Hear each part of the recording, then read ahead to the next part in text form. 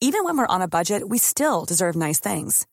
Quince is a place to scoop up stunning high-end goods for 50 to 80% less than similar brands. They have buttery soft cashmere sweaters starting at $50, luxurious Italian leather bags, and so much more. Plus, Quince only works with factories that use safe, ethical, and responsible manufacturing. Get the high-end goods you'll love without the high price tag with Quince. Go to quince.com/style for free shipping and 365-day returns. Here's a cool fact. A crocodile can't stick out its tongue. Another cool fact, you can get short-term health insurance for a month or just under a year in some states. United Healthcare short-term insurance plans are designed for people who are between jobs, coming off their parents' plan, or turning a side hustle into a full-time gig. Underwritten by Golden Rule Insurance Company, they offer flexible, budget-friendly coverage with access to a nationwide network of doctors and hospitals. Get more cool facts about United Healthcare short-term plans at uh1.com.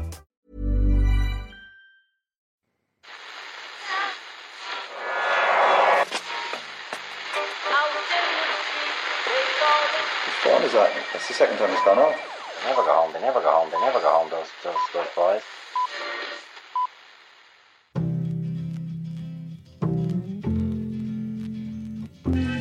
And I said, I want to win the league, but I want to win it better. You can understand that, can't you? Yes. Good lad. So he's almost like having a second captain in the team. Second captain, first captain, whatever. Great to chat to you on second captains at the Irish Times as we build up to the start of this year's Six Nations. Scanning the Sunday newspapers at the weekend, I noted that Brendan Fanning, the Sunday Independent, described the Six Nations as the premier annual competition in world rugby, while Stuart Barnes over at the Sunday Times, Murph, described it as a morass of mediocrity. Personally, I'm going with Brendan Fanning on this one. I'm going Fanning all the way here, Murph, because I think... I really enjoy, maybe it's the nostalgia, maybe it's the faint hope that Ireland can win a Grand Slam, which we have almost every year for the last 10 years. We have that hope with it actually usually winning it. I really enjoy the whole thing. I get very excited in the lead up, although that optimism is usually punctured somewhere along the way, usually by, say, the middle weekend when I have to watch Italy and Scotland play each other. Is it on the middle weekend, Scotland and Italy? Of course it is. That's usually the stage right in the middle when nobody's really paying attention and Italy ambush the Scots. Yeah, you kind of sit down and you think, I can easily watch every single game of 16. It's only 15 games. It's not really that many games when you think about it. Yeah. But then Scotland-Italy comes on and you're just like, come on. It does wear you down so much. It's an attritional tournament for the viewer. And I know what I do. Do you enjoy it? Do you look forward to it? I enjoy it immensely. Really? I just think they're brilliant occasions. And yeah, like, the rugby is pretty terrible, a good bit of the time. But the national anthems are brilliant. The anthems are great. If you're to ask me, if you're to ask me about my real childhood memory of watching the Six Nations, Five Nations, really, when I was watching them as a child, sitting down with my dad, just basically looking at each other, going, "God, the French national anthem is brilliant, isn't it? It's great." Watching Ireland streaking out to an early lead. Yeah. But your dad understanding a lot more than you about how this game is going to finish. Yeah. Why isn't my dad getting excited here? We're 12-0 up at home. I did pick up on that very quickly. I was a very quick learner, a very quick adapter to the whole Ireland do really well for 60 minutes then lose. Neil the last Francis is on fire in the line out. You're just thinking... There's literally no way we can lose this game. The O'Driscoll-Gatland narrative is going to dominate proceedings. You're bored by this, Ken? Is it still on the go? Oh, is it still on the go? The Welsh are shooting their mouths off, Ken. How's the storyline looking now? The Welsh... Yeah, go on. The last I heard of it, Warren Gatland had sort of thrown his spade down and was brushing the soil off his earth as he strolled back out of the cemetery in which he'd left Brian O'Driscoll's career. But apparently the Welsh, off the record, are shooting their mouths off, Ken. They're not too happy that O'Driscoll hasn't put this to bed. I read this. I think this might have been the Sunday Times. I shouldn't get mixed up with my Sunday papers at this stage. Murph, some kind of undead return. Yeah, no, the Welsh players disturbed like, what's all this crack? Why is O'Driscoll on talk shows talking about this? Why isn't he? I don't know what O'Driscoll is supposed to do to put it to bed necessarily, but no, I think it's good. I think it's sport. Warren Gatland came over to Ireland to speak on the Late Late Show about this very topic. So saying that Brian O'Driscoll should, end it. That was to bury the hatchet. That was a clever PR move. By we smoke him peace pipe live on the Late Late on the Late Late Show. It is so funny that we are talking about a manager not picking a player for a team. But listen, Murph, we came in and did a special show on it. I think we all partied. Or whatever. I do find it fascinating, though. I must say, I know it's people are getting bored by it at this point, but we look at sport not just for the actual matches. There are the storylines and the human drama surrounding it.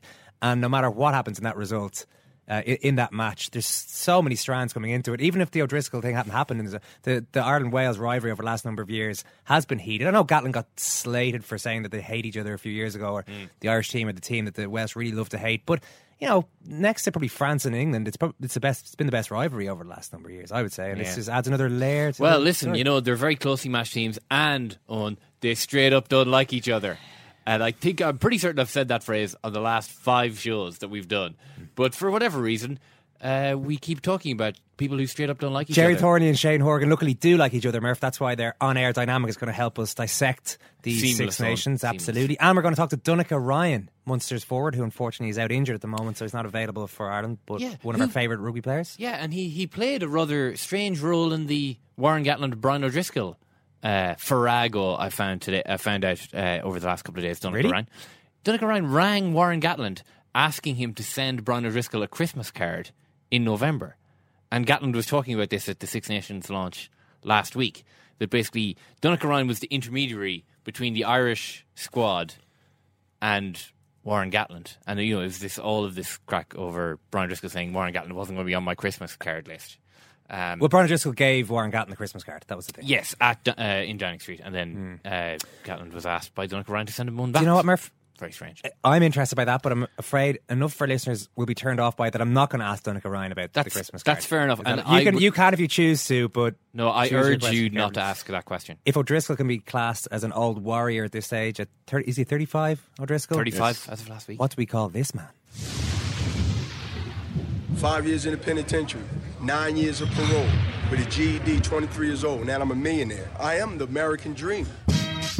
Go kid, go kid, go kid, do the crap. It's a Bernard Hopkins knockout of Oscar De La Hoya in the 9th round. Antonio Tarver was knocked down by Bernard Hopkins. He had to put a glove on the canvas to hold himself up. Huge right hand! Huge right hand by Hopkins. Down goes Trinidad. I'm not sure Tito can get up. He's got the desire. He's never been knocked out. This fight is over. From Philadelphia, Pennsylvania, the former undisputed middleweight champion of the world, Bernard, the Executioner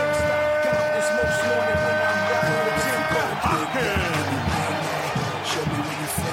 We're talking to Bernard Hopkins today. We certainly are, Murph. Hopkins, if you don't know his background, he's a Philadelphia native. He spent almost 5 years in jail in the 1980s before turning his life around through boxing, really, and becoming one of the most successful and certainly one of the most durable fighters in the world. He's a light heavyweight these days. He, of course, is a world champion, as he generally is. He holds the IBF belt. He's lined up. This is why we're talking to him. He's going to fight the WBA champ. He hopes to then gather up the rest of the titles, culminating in a unification bout on his 50th birthday when he'll become the undisputed light heavyweight champion. He's one of our favourite guests ever, and we're really looking forward. Not short of confidence is our B-Hop, if you're familiar with our interviews with him in the past, so looking forward to chatting to him today. And another of our all-time favourites will be on the show on Thursday. Jerry Eisenberg is one of the great figures of American sports writing, one of only, I think, 3 people, Murph, who have been to each of the 48 Super Bowls. This is Super Bowl 48, and there are 3 that have been at the 47 previous ones, yep. And he's very much looking forward good to go for Super Bowl 48. Really, really going to be a good chat with Jerry Eisenberg along with US Murph on the show on Thursday. And if that's all not good enough news for you, wait until I tell you that from next weekend, you're aware of this news, but I'm going to bring it to our listeners' attention. From next week, Tuesday's edition of Second Captains at the Irish Times, which you're listening to right now, along with Tuesday's Second Captains Football, moves to Mondays. We've gotten sick of waiting until Tuesday. Are we going to continue to call it the Tuesday? No. We'll change that and everything. That's probably. We should call it the Monday Second Captain. I see that look in your eyes in the office on Monday, Ken. You're just you're tearing at the broadcast. Need to get out. So much happening at the weekend, so we're going to let you loose now on Mondays. How do you feel about it? Nice and early as well. We get the shows out real early. I'm incredibly excited about it. Great. Probably this is how Copernicus felt when he realised that the Earth actually was moving around the sun rather than the other way around. I imagine that he too experienced a sense of a paradigm shift. So just one day, just moving the day early. Yeah, let's not go nuts here. I mean, it's not the sun going around the earth, not the earth going around the sun. I mean, I think you're overblown it. I mean, we're all excited, Ken, but I mean, Copernicus? You had to bring Copernicus into this? So with the Copernicus. Two shows will be out on Monday from next week with all the best reaction at the weekend sport. And we'll have our usual 2 shows on Thursdays. First up today, let's talk Six Nations with Shane Horgan and the rugby correspondent here at the Irish Times, Jerry Thornley. Paul O'Connell, Jerry, was in the paper today in the Irish Times with Donald McCrae saying that the Irish team is just as good as the one that won the Grand Slam in 2009. And he says he feels really confident about our chances this time around. Would you agree? The proof will be over the next 7 weeks. Then again, in 2009, the team came into the campaign from a fairly low ebb in the autumn, scratching around for World Cup ranking points, squeezing past Argentina in an arm wrestle, having suffered something of a bloodless coup against the All Blacks, I think it was. So it was a grim enough autumn. And then they had that famous meeting and came out and beat France in their opening game. Looking through talent-wise, I would say if Sean O'Brien was there, that would definitely be the case. But it's hard to imagine that the team is quite the same without Sean O'Brien. It'd be fascinating to see how Joe Schmidt goes about filling that huge void, because Sean O'Brien just does things that no other player in Irish rugby can do in terms of giving the side go-forward momentum and big plays at key moments, busting tackles, and just that strong go-forward carry that he gives a team that very few players around. I mean, Sean O'Brien would be one of the few contenders for a World 15 coming from Ireland. I would venture that Cian Healy's the other one, so his fitness and well-being over the next 7 weeks is going to be key, as is Paul's, as is Johnny Sexton's as usual. As you didn't mention Brian O'Driscoll there. See, and I'm just thinking back to 2009, I guess the 2 key things that happened that year were no injuries or very few injuries. Virtually none. And Brian last year 14. Yeah. And maybe a limited enough kind of a game plan, but Brian O'Driscoll carrying us over the line in a number of games. Can O'Driscoll still do that? 1 or 2 columns, one in particular, and others have tried to make a career out of forecasting the end of Brian O'Driscoll's career, and they've all failed miserably to date because he keeps defying these forecasts of the end is nigh. I've long since learned I'm just never going to write the guy off until he's finished, because he's such a proven big game player and he has got so much credit in the bank from what he's done for Irish rugby over the years. Even though his form hasn't been great. Been almost anonymous, been really subdued, really quiet. But I just have a hunch that when the Scottish game comes, and particularly when the Welsh game comes, he'll roll back the years. We'll see, but he certainly is worthy of getting a shot at it, put it that way. Shane? I think we're in big trouble if he doesn't have a good Six Nations. I think it's a key role. 13 is a key role anyway. Brian O'Driscoll is a key player for Ireland, just from a spiritual point of view even, but also if you look at how they change up that 13 slot, and it's obviously an issue going forward, but if you're to see if something happened to Brian, this Six Nations, I think it weakens the team in a huge way. We don't have a ready-made replacement. If you look at Cave, Marshall, McFadden, I don't think they're naturally suited to sit alongside Gordon Darcy. So I think we need Brian to play his best. I just have a feeling that it's going to be burning away at him to perform well. He hasn't played as well as he should have been playing, or he can play in the last number of weeks.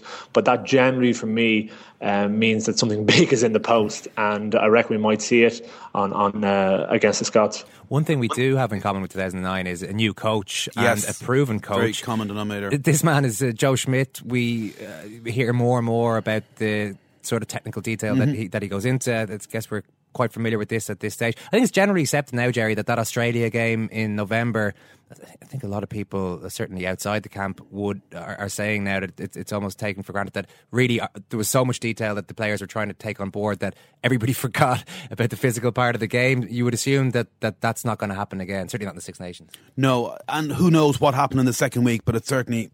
They rediscovered that physicality, that emotion that every Irish team has to bring to the pitch. Munster have been doing it for years, and all the other provinces now do, particularly when they go into Europe. The problem is if you become too dependent on an over-reliant on it, it's very hard to back it up. The French are a classic example of that. I wouldn't be surprised if they had a huge emotional performance against England on Saturday night. But whether they back it up over the course of the next 6 weeks or so is another point. That's why they've never won a World Cup. It's probably why Ireland have only won Six Nations or one championship title since 1985. It's a poor return given the quality of the players they've had. Excuse me.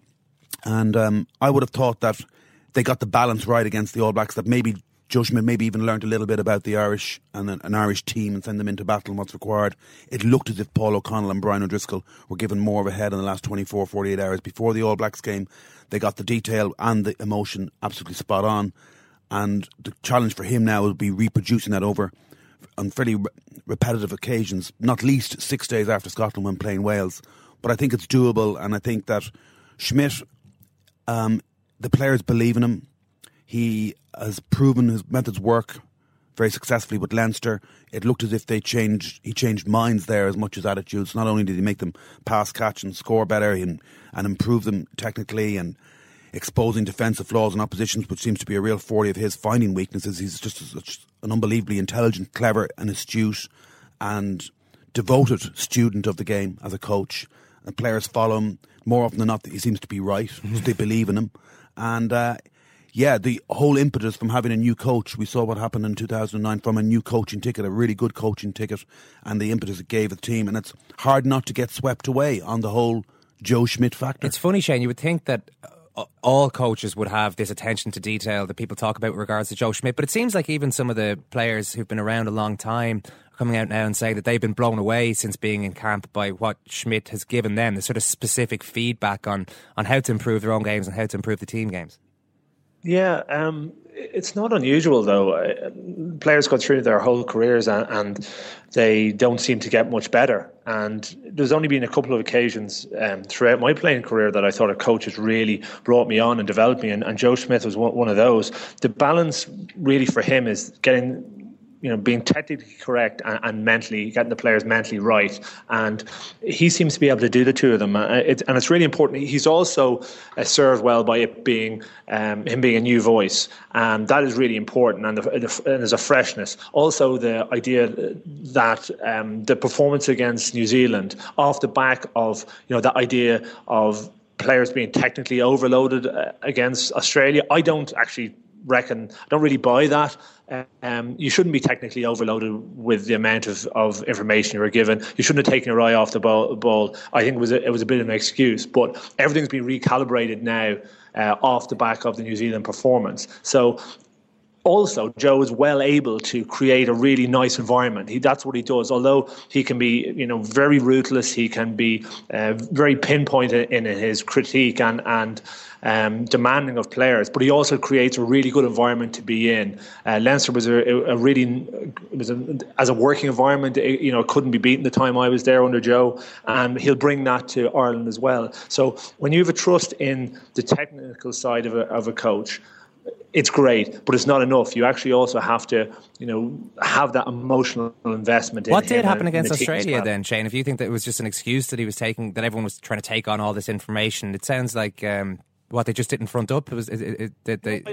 I don't think right from the start that they were mentally there and mentally invested in the game. And they might have only been a couple of % off, and that's all it takes. And then there was a couple of kicks missed, and there was no momentum built.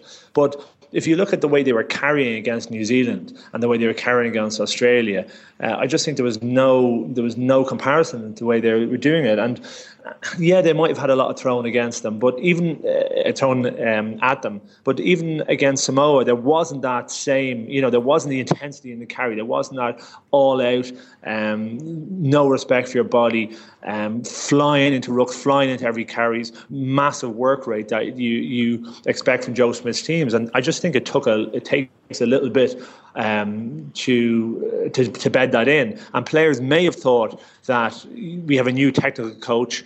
This is what Joe Smith's all about. So it's about me being in the right position. But I don't think they realise that Joe is as much about the mental and emotional aspect of rugby as he is about the technical. Because of all sports, rugby doesn't work one without the other. The issue with all of this is that we're basing a lot of our analysis here, Jerry, on November, on 3 matches in November. Mm-hmm. I mean, how much can we take from those games looking into the Six Nations in terms of what both you and Shane have been talking about here, which is trying to marry a technical approach with a high emotional intensity? And by dint of that, achieving a certain level of consistency, which is, I think, what Shane is talking about as well. And it's been a notoriously difficult thing for Irish teams to achieve. I mean, I was thinking about this yesterday, that the Heineken Cup format suits Irish mentality because it's a couple of matches, break, couple of matches, break, and then knockout even better. Break, one match, break, one match.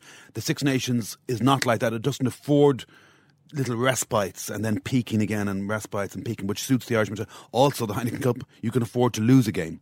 You can't so much afford to lose a game or two in the Six Nations.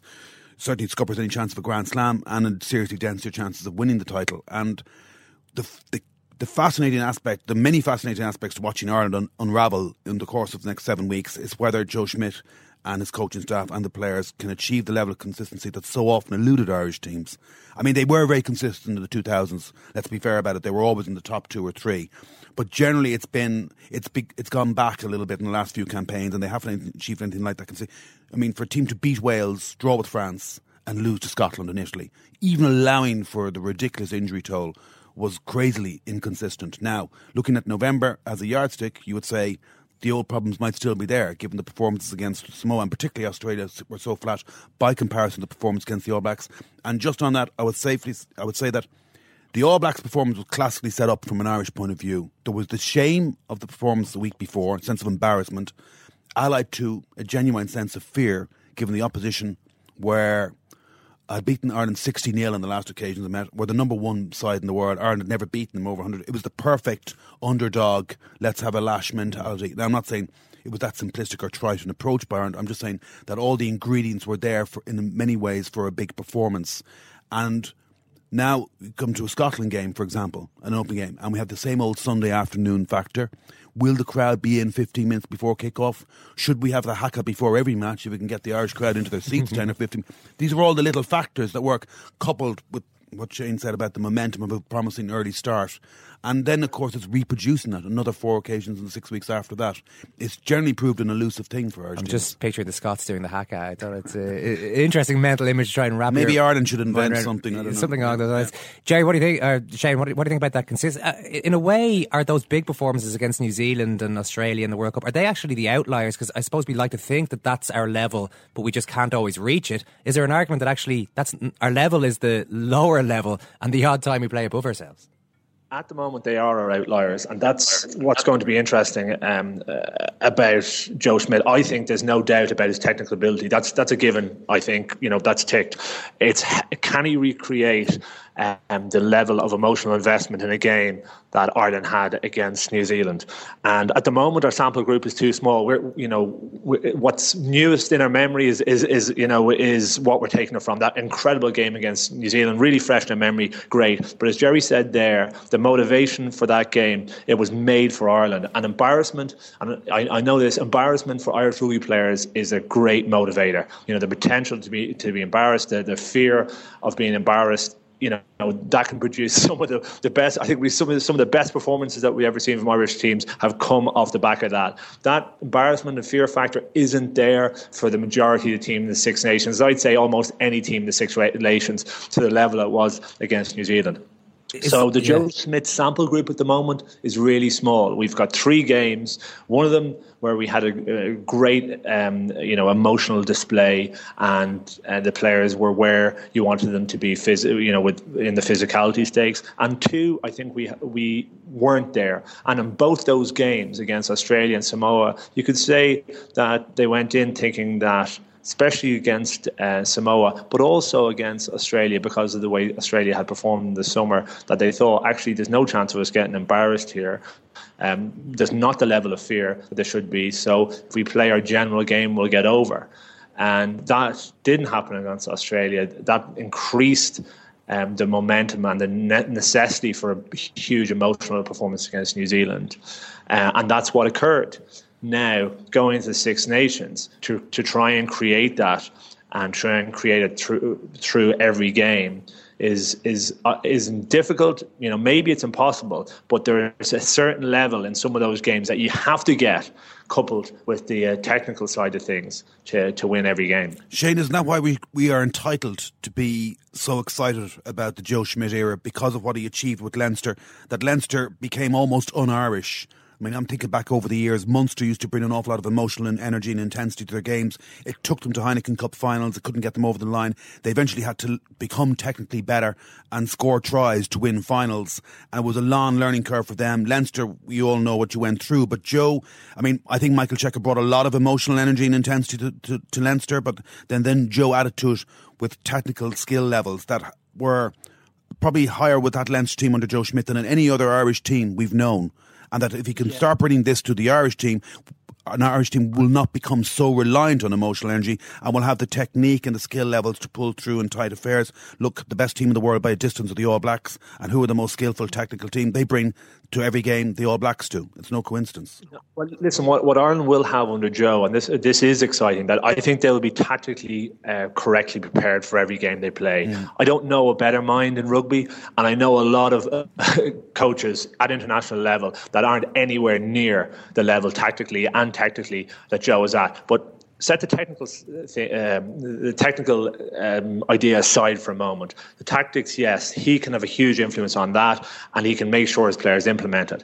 But the technique of the individual skills is something that he's not going to have the same level of control over, and that's a real concern for him, because that was, along with the tactical overall planning side, the technique was a huge issue for him, and he dealt with that day in, day out to a micro level, which he can't do now as an international manager. And Shane, does that explain why he's so heavily reliant on Leinster players to begin with?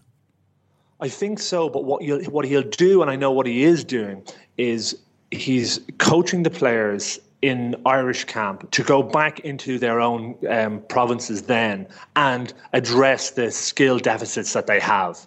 And I don't think there's been another Irish coach who's been quite as strong on that and can get into a player's head and actually give them the exact detail of what they need to do to get in the Irish team. Because if you look at his selections for Leinster, and he actually, even his three selections so far with Ireland, that he is recognised what players need to do to be in the team. He's told them to do that. Now, when they fail to do it, he hasn't picked them, and when they have done it, they've got in. So that thing makes things very simple. And when you see that method of selection and that criteria before you listen up to what the coach tells you and you start working on it in your province every day. If we're being optimistic about the overall look of this competition, Jerry, is there an argument that both England and Wales might be trying to develop a new style of play, or at least add a few strings to their bow with the World Cup in mind? And maybe those countries can, to an extent, let one Six Nations go without winning it or having a go at it. That might allow us to slip in. Perhaps more so England, less so Wales. Wales have a huge prize at stake, becoming the first team ever to win 3 titles outright in a row. That's something that was even beyond the legends of the 70s, and they would love to achieve that. So I think they're and it's a relatively experienced, settled side, the core of the side that have been delivering them success in the last 2 Six Nations. But they are disastrous against the Southern Hemisphere nations, and they would love to win a World Cup, I'm sure. So is there... I don't always buy into this thing that you have to constantly be thinking about the World Cup. I would have thought that actually, if any team needs to add more to the game, it's actually more England, because you look at what Wales did in the last World Cup, but for one refereeing decision, whether you agree with it or not agree with it, probably cost them a place in the final, and they would have deserved it on form against a very jittery All Blacks team in the final. I mean, they were a much better team than France, England, or even Ireland, let's be fair, or Scotland. They were the best team in Europe at the last World Cup, and the core of the same team. I would argue that England's brand of rugby, even though they got a slightly fortuitous win against Australia in the autumn, and even looking at their game against the All Blacks, they play a brand of rugby that's very quintessentially English. It's very powerful, it's very direct, they have a huge pack, all the set pieces will function, their defence will be watertight, very aggressive, they'll kick their goals, they'll have a lot of territory, a lot of possession, they'll win the majority of their games, and they're probably good enough to win a Six Nations title this year or next year, but no way will that win them a World Cup, in my view, because they don't take enough risks in the ball. What decided that game against the All Blacks were 2 offloads in the wide channels by Kieran Reid and Man Nonu, and England never moved the ball into those areas to even allow themselves to take those chances on the ball. And I thought if anybody of the two needs to add more of an X factor, it would be more England. I think Wales have an X factor in individual players. Shane, Wales had a bad November series. Their club scene is imploding. Are they set up for a Grand Slam, so? Well, listen, every year I say that there's no way that they can snap these players can snap it into a winning mentality. And you talk to any coach and they'll say, you can't lose and not be competitive and then just, jump in and expect, to snap his fingers. The thing about in Gaelic football is around championship. You can't be, losing all your games and then just expect to snap into it for championship. That's the mantra that you hear from so many coaches. But somehow, for the last number of years and almost for as long as I can remember, Welsh players just seem to be able to do that. They peak for the Six Nations. Their club seems to be Wales. It seems to be a real, that's what international coaches try to recreate. They like to recreate the idea, of a Club Ireland or Team Ireland, Team Wales, Team England. Wales have been the best at doing that, and they've done it for a good number of years now. Their players seem most comfortable, they seem happiest, and they perform best when they play for Wales. Again, it makes, but it still doesn't make any sense to me. I'm looking at them going, how can you change? How can you perform so poorly and so idly for your region and then turn it on for Wales? The great example of that is I watched last year at the start of the year, and it being a Lions year, I watched Warburton play for Cardiff against Leinster in Dublin, and he was a shambles. Like, his work rate was really poor. He was standing out the wing. He wasn't stealing much ball. He didn't carry. And I said, this guy is he's nowhere near where he should be at. But, by the time the Six Nations came around, he was flying. And again, in the summer, he was flying for the Lions. So their mentality is different. But that said, they're missing now their second row. Evans has been banned for the entire Six Nations. He's been the key player for them when they've won championships and won Grand Slams. They've a number of players that are now unsettled and haven't played much rugby abroad, and they just don't look quite the team that they did last year or indeed the year before. But that said, I'm expecting to have egg all over my face by the end of the championship. Yeah, and France are probably the opposite. I don't know if a Team France exists, certainly in rugby terms, Jerry, but a home win over England to start. Well, it might exist for the first game because they've had 2 weeks in camp together, which they've never had in the build-up to the opening Six Nations match. And, Les roast beef, because they hate them so much and they can almost want it too much at times. But there'll be huge passion and desire. Pascal Pape is that kind of leader. He'll be in a scrap within the first 5 minutes. It'll set the tone. It's a Saturday night game in Stade de France. Even the bourgeoisie, as Bernard Laporte used to call them, might be up for the game. They generally are on a Saturday night, and it's England. And it would be no surprise to me if they produced one huge emotionally charged performance first game up. And I think they've got Italy at home a week after. So they actually could be the early pace setters and then become clear favourites. And that's the last point at which you should back them, because I don't know if they can sustain it over the hope of the 5 games. There's been no sign of any kind of definitive brand or template of rugby under Philippe Saint-André. It's very old school, as he was with Toulon. We've heard the stories coming out of Toulon via Felipe Contempomi and Shane and others that it was a very much territorial-based game. You didn't take a chance in your own half. You played in the opposition territory and you went for 3 points first chance you could get. And they do have 1 or 2 brilliant players in the likes of Wesley Fofana for sure, but they're chronically short of halfback. I mean, it could be that Dusan starts at 10, who's a converted 9, on the basis of a couple of games for Toulouse when Boxis and McAllister was injured, and therein lies the rub. They've only 3 French qualified players starting number 10s in the top 14. And they brought back Francois Tranduc, and even Francois Tranduc must assuredly know that Philippe Saint-André and Patrick Lazuke have absolutely no faith in the fella at all, and his confidence is shot with Team France, and he's their backup 10. And I think that and a myriad of other problems, not least the absence of Thierry Dusautoir, who's as key to them, even if he is a fairly battered player at this stage, he's as key to them as Sean O'Brien is to Ireland, or 1 or 2 others are, Ian Evans. I mean, everybody's missing 1 or 2 key men, but they really are missing their Richie McCaw factor, their leader.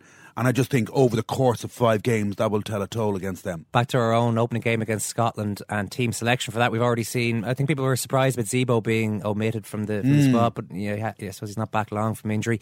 In terms of the actual team selection, we're looking at the wings, I guess, open side flanker. Yeah, that's maybe that be it? I would think so. I mean, it's conceivable that 13 of the starting 15 against the All Blacks will pitch up 10 again for kick-off against the Scots, and you couldn't have an awful lot of quibbles with that, based even on form since But knowing Joe Schmidt, he could well throw a rabbit out of the hat, like, for example, maybe Owen Redden at 9. You know, he often used to prefer Redden to Boss for home games, along with 1 or 2 other signature selections. I don't remember coach ever doing this. It was almost football-like, you know what I mean? Instead of, you'd only play 1 holding midfielder at home and 2 away. He seemed to have this view that he would play Boss in the away games and Redden at home, and he could maybe take the view to start with a really high tempo against the Scots. But one would imagine it would be Murray because he's so good around the fringes. And those other positions? I would love to see Tommy O'Donnell play. I just can't wait to see this guy in an Irish number 7 jersey. I think I think he's been destined to wear it for a good year now. He's a proper 7, and I think he's quick, and I think he gives a ball-carrying dimension that is closer to filling the void. Nobody can fill the same void. He's not the same kind of contact collision breaker of tackles that O'Brien is, but he give him any kind of gap and he does have acceleration. He's a quick player, and I'd like to see him in the mix, but I suspect they might go Chris Henry. And the wings, I would imagine, just based on form and fitness, the 2 most obvious ones left standing are Luke Fitzgerald, who's having a great season, and Dave Kearney. Shane, how does that look to you? Yeah, it's not a million miles off. I'm really excited about Tommy O'Donnell as well. I think he's a fantastic player. I think he's going to play a bit for Ireland in the future. I think probably Jordy Murphy was probably an outside bet a couple of weeks ago, but didn't have a fantastic game against Cash.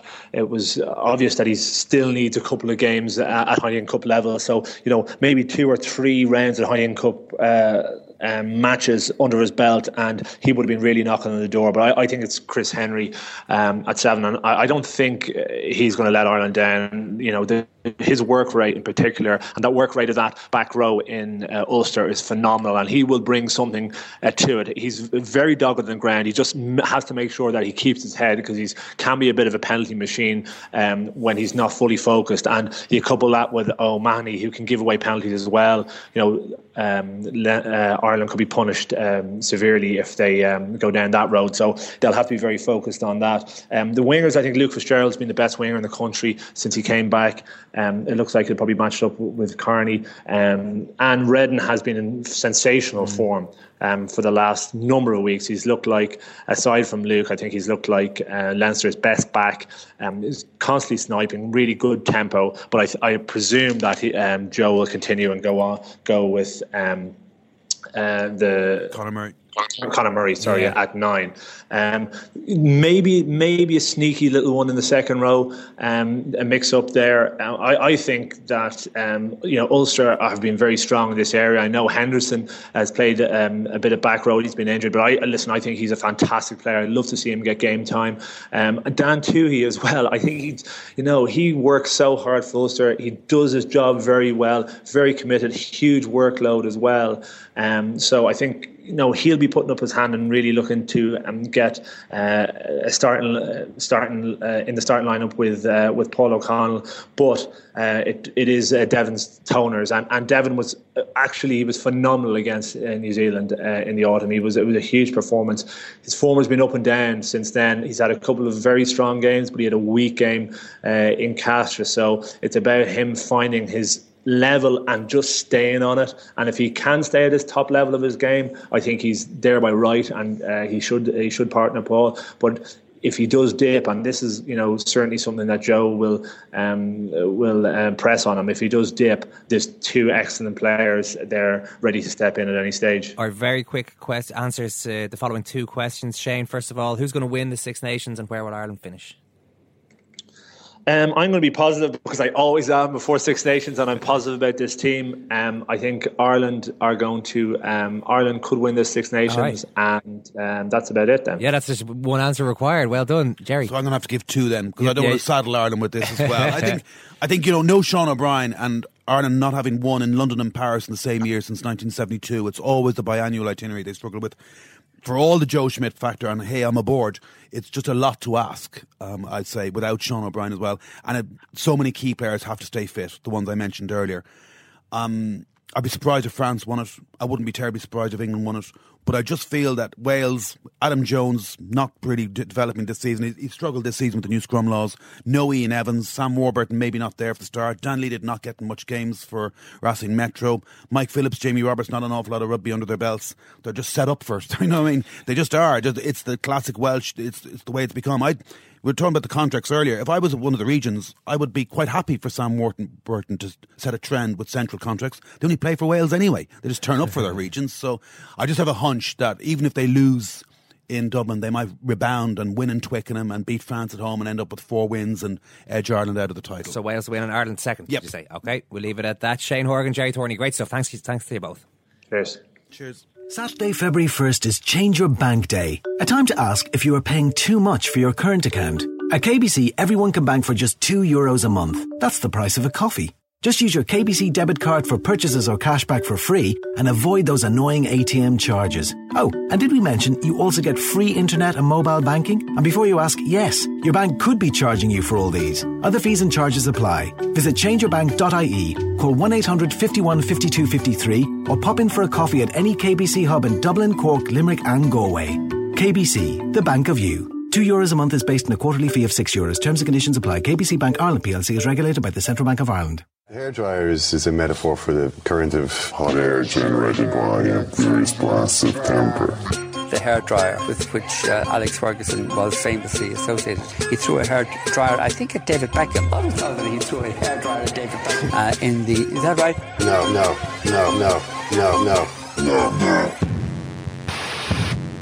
Whoa, not too far off. 2 predictions for Ireland there. Jerry just about holding back, not wanting to heap the pressure on Joe Schmidt. Murph, you can read loads more from Jerry. I should say this right now in the Six Nations supplement, which is free with the Irish Times this Wednesday. Great. Also, a supplement that's with tomorrow. And how much does that supplement cost? It's free. It's free with the newspaper. Oh yeah, but you pay for the paper. But then how much do you pay? No, Murph, you've got what are we? 28 pages. 32, 28 pages, extra free, Murph, all top quality rugby analysis. And if that's not enough for you, I know you're blown away by that one, the fantasy rugby competition has started up on irishtimes.com/fantasy rugby. So get checking your Sergio Parise ruck clearing statistics. I know that's what Simon Hick is doing right now. Right now. He keeps an eye on that kind of thing, just to be sure. We're joined now by Munster's Donnacha Ryan, who's unavailable to Joe Schmidt at the moment because of a knee injury, but is happily available to talk to us right now. Donnacha, great to talk to you as always on the show. How soon, can I ask you, will you be back from the injury? Are you going to be available for the later stages of the Six Nations? I suppose really from my own perspective, I thought we'd be back an awful lot sooner, and things didn't go according to plan that I would have liked. So I think I'm just going to try and get back down from Munster, to be honest, and take 1 week at a time, because otherwise if I start putting deadlines on things, I'd be really, it's more of a kind of a double negative really, be kind of compound a disappointment by not achieving a deadline. Like I had a few deadlines before and I haven't achieved them yet. So I suppose it's better just take 1 week at a time and get back there from Munster, and let the rest take care of itself really. You're probably fed up talking about the injury. I'm sure it can get like that when you're playing. Not one bit. Oh, I'm just wondering, Donnacha, you said you've missed a few deadlines. Is that just that it's been a bit more of a complicated injury than was expected, or why is it that you've missed deadlines? Yeah, I suppose there's no one really to blame. It's nobody's fault that I'm injured, except my own. So I've done everything I can, and I probably I would have probably the purple young game. I probably maybe rushed it back probably a bit too soon for myself. But such as the drive to get back and play for Munster, and and obviously help out the lads, and that's basically it's the mind was trying to overcome the will of the pain of the injury, but unfortunately the injury went out long term. So I've got to take my beating at the moment and let it heal properly and be done with it. We've been talking about the appeal of the Six Nations earlier in the show, and whether it still has that same appeal as, everyone kind of grew up watching it, and I guess when you watch it through a child's eyes, it's always a very exciting tournament. You've actually gotten the chance to play in it in recent years. Does it still hold the same appeal for players as it would have in the early days? Oh, absolutely, yeah. It's like a drug. You're terrified, yes, you're absolutely so excited, and like last year, I suppose I played through a bit of a shoulder issue, and it was because it was such a journey to try and get to play there. in the Six Nations. I wasn't willing to let it go for anything, and that's the sort of drive I think everybody has to try and get to play in the Six Nations. Obviously, the old cliche, representing your country is the ultimate achievement, but the Six Nations does add that added intensity where there's silverware at the end of it, and obviously having something positive to show from an international career is the reward. So that's why it's such from a player's point of view, it is one of the ultimates up there alongside the World Cup. We've got a new coach in place now. I don't know, just with the injury, have you had any dealings or many dealings yet with Joe Schmidt? Yeah, I have. I've met him a few occasions, and I had a few training sessions initially, and I really enjoyed his training sessions. They're high intensity. It does put a lot of pressure on guys to know their jobs on the training pitch, and analysis on training is very high, which is good, because I think you train the way you play.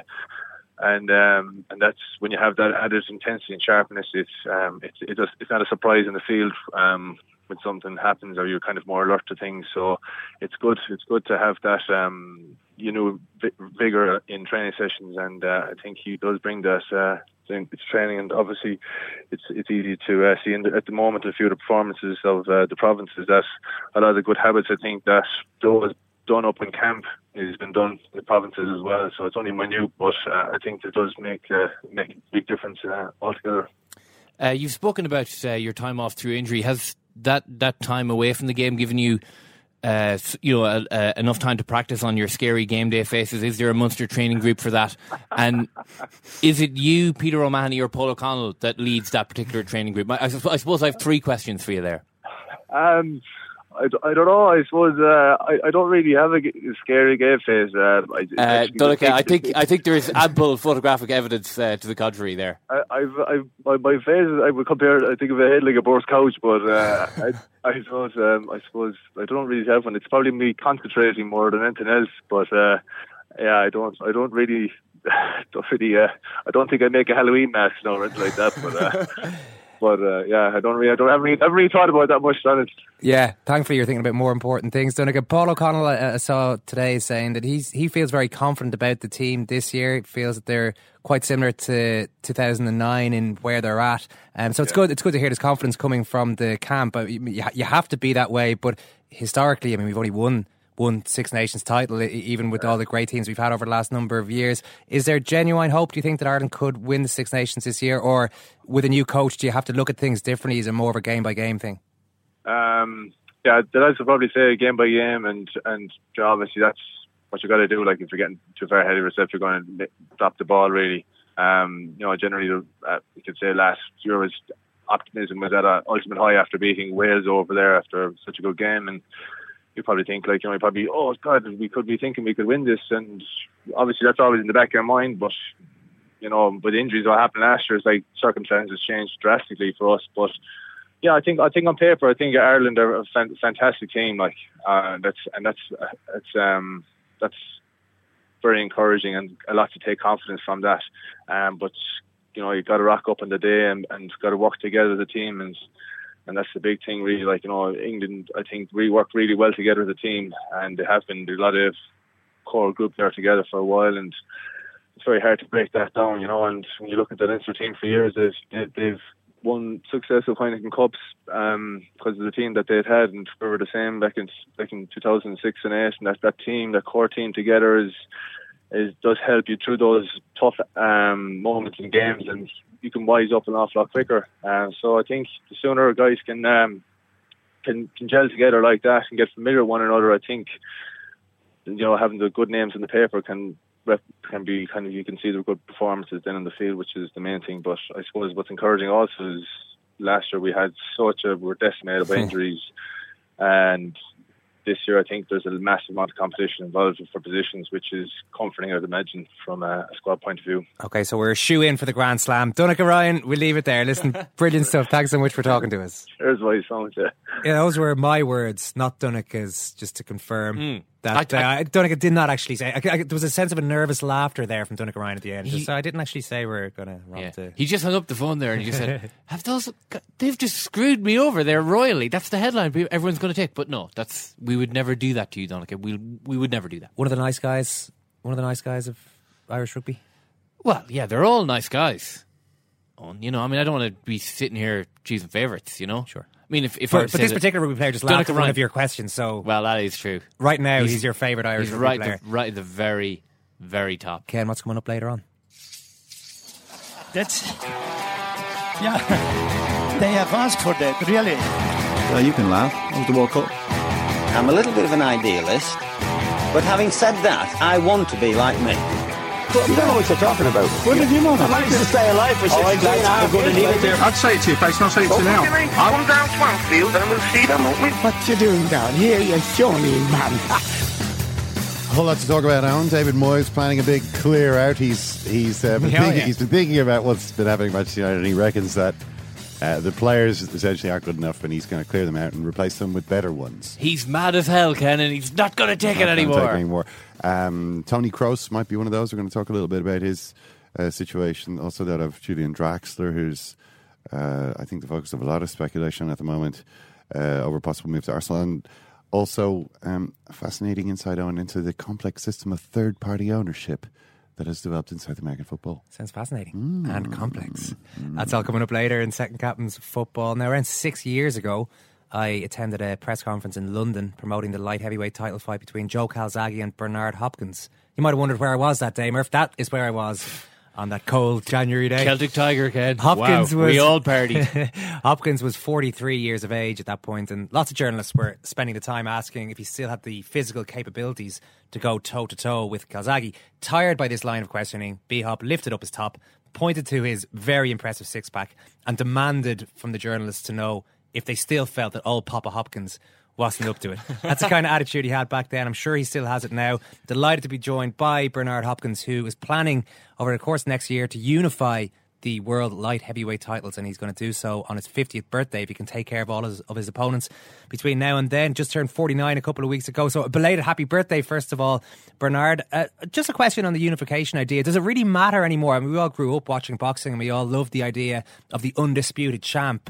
That was always the big thing, but there's so many titles these days. Is it a big deal anymore? The thing is, if you ask 10 fighters whether they'd rather have the undisputed champion and be the king of that division, do you understand what I'm saying? Despite doing it and proving it, I believe you're going to have the majority saying, yeah, I'm the best in this division. And now, in some cases, it doesn't matter.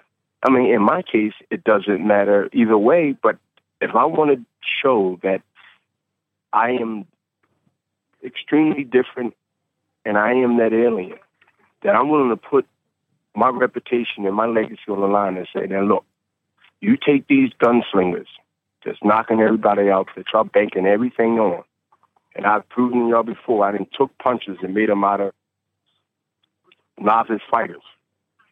I got a history of that. Now some, you know, they might not admit it, but some understand that if you go back, you can't erase those achievements. Then let's see if he can do these things. The thing is, I think that when it comes to that is that what's more political, that most fighters is not in a position of myself to be able to say what I want and make it happen, as far as from my end. And you know what that means. You've been around this game. You seem like a bright guy on the phone. What I mean is the other guys at a light heavy, what I'm saying, not what I mean, that if other guys is with the titles, and I know it's about making money, but I've been in the game making money for many years. So to me, I'm like, yo, I want to prove that y'all are media hype champions. That doesn't mean you can't fight. That doesn't mean you don't have an impressive record. But to me, I never had the voice behind me dressing me up to be something that I'm not. So I want to prove, A, not only having the undisputed opportunity to do it, that not only I'm highly relevant at 49, that's unique to be even talking on the phone about this, a 49-year-old athlete talking about unification. You'll laugh me out the ballpark if it was somebody else that's trying to do this. But now you got a situation where I'm saying that I call my own shots. That doesn't mean I don't listen to my advisor. That don't listen to my promoter, Golden Boy. That don't mean I don't listen to Schaefer or anybody else that I look and can have confidence in to give me the right information. And then at the end of the day, they leave it up to me.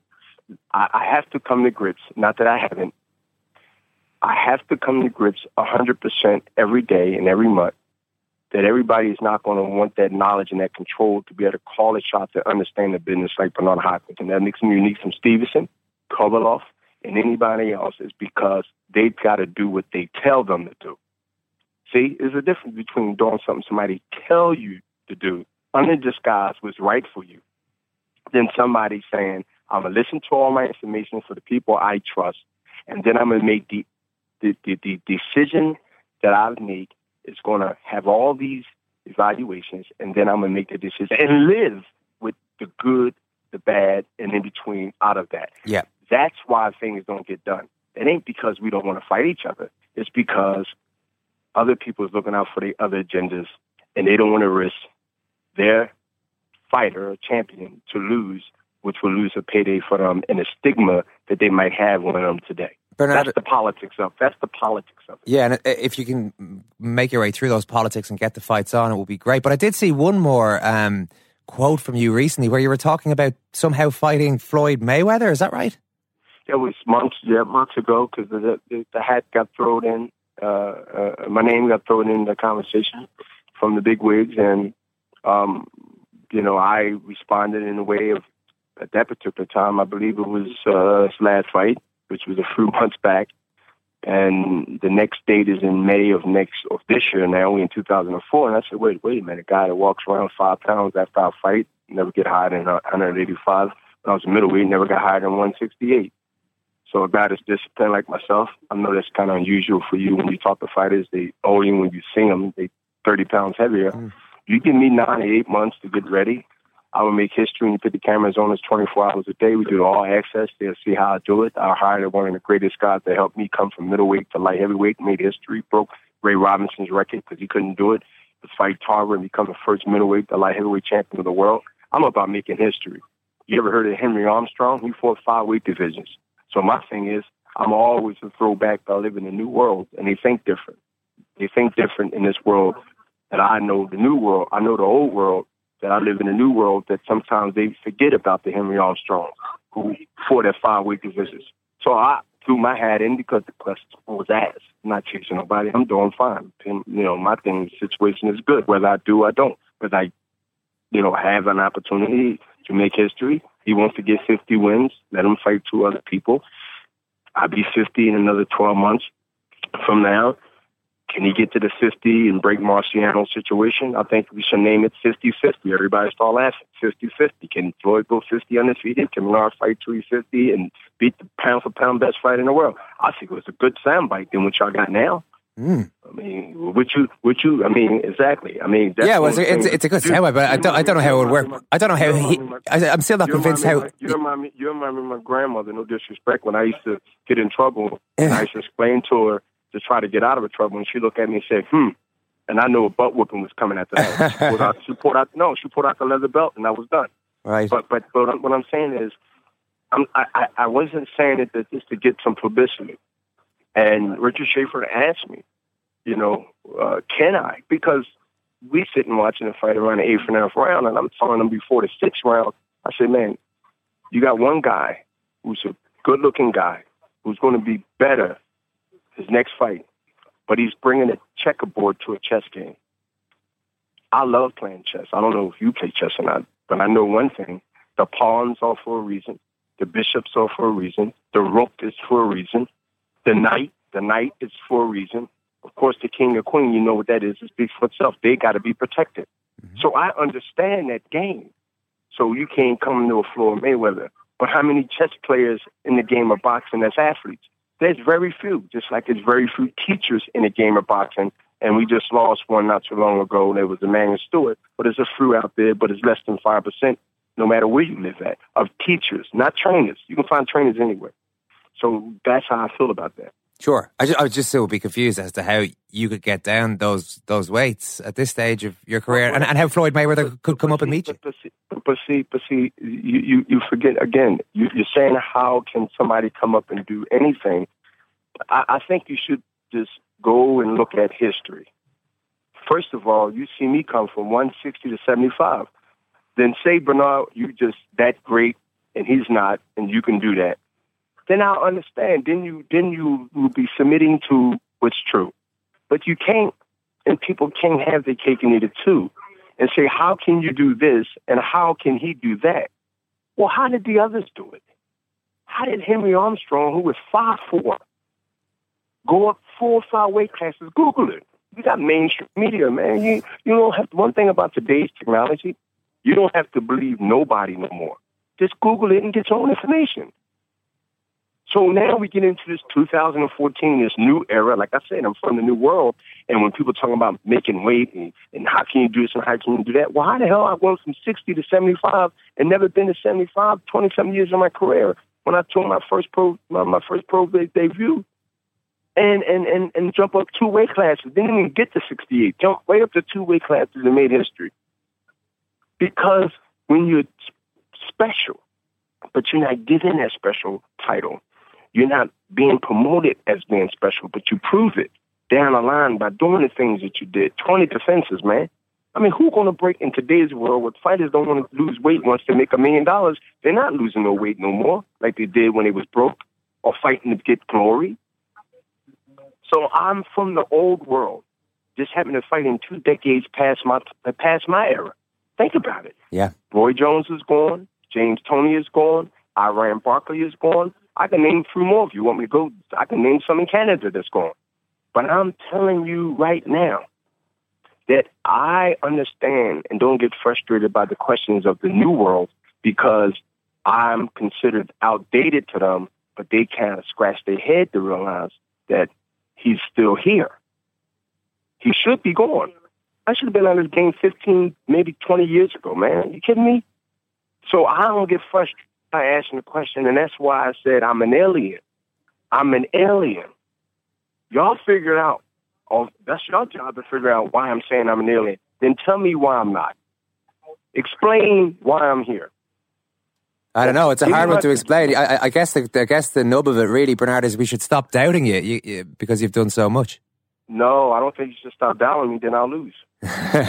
We'll keep doubting you then. Listen, Bernard Hopkins, it's been great to talk to you and best of luck in 2014. Don't stop doubting. Please don't stop doubting me. The doubters are my biggest supporter, and that's why I'm here. I knew the place. Clough, as he calls me Revy, didn't know them. He said to me, what can you do that the boss hasn't done? You, the boss. And I said, I want to win the league, but I want to win it better. But there's no way to win it better. Why not? No. But that's the only hope I've got. We'd only lost 4 matches. And then but that, well, I can only look straight. You can understand that, can't you? Yes. Good luck. Clough, as he calls me Revy. Good luck. Now that might mean, aiming for utopia, and it might mean being a little bit stupid. But that is the way I am. I'm a little bit stupid regarding this type of thing. I'm a little bit of an idealist. But having said that, I want to be like me. The Executioner was Bernard's nickname. It seems to be Bernard the Alien Hopkins now. Yeah, I like the Alien. I mean, the Executioner is a good nickname, but you got to freshen it up. The Alien's less intimidating. The Executioner really is quite an intimidating wrestling style nickname, whereas the Alien, I don't know, would that intimidate? Does he come in peace? No, he does not. I mean, it basically, the promotional material writes itself. We're going to be talking Super Bowl on Thursday. Really looking forward to our usual chat with US Murph, who's spending this week. He told us last week he isn't really looking forward to spending the week on Radio Row because San Francisco aren't playing, but maybe he got over it and is enjoying his time in New York at this stage.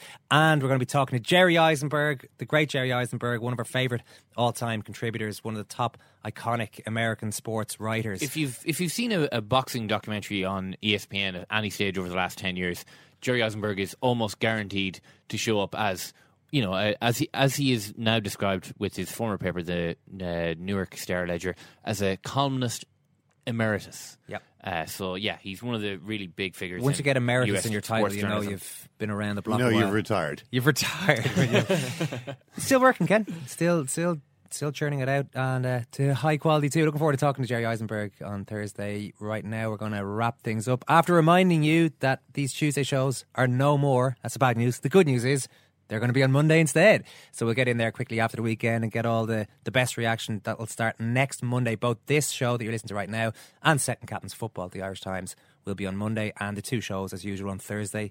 Well, they'll say where they are. Great news. Looking forward to it. Thanks, Murph. Thank you, Owen. Thank you, Ken. Thank you, Kieran. Thank you, Owen. Thanks, guys, and thanks very much for listening.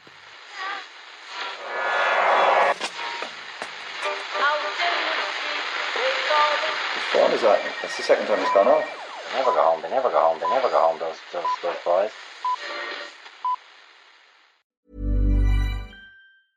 Even when we're on a budget, we still deserve nice things. Quince is a place to scoop up stunning high-end goods for 50 to 80% less than similar brands. They have buttery soft cashmere sweaters starting at $50, luxurious Italian leather bags, and so much more. Plus, Quince only works with factories that use safe, ethical, and responsible manufacturing. Get the high-end goods you'll love without the high price tag with Quince. Go to quince.com/style for free shipping and 365-day returns. Mom deserves the best, and there's no better place to shop for Mother's Day than Whole Foods Market. They're your destination for unbeatable savings, from premium gifts to show-stopping flowers and irresistible desserts. Start by saving 33% with Prime on all body care and candles. Then get a 15-stem bunch of tulips for just $9.99 each with Prime. Round out Mom's menu with festive rosé, irresistible berry chantilly cake, and more special treats. Come celebrate Mother's Day at Whole Foods Market.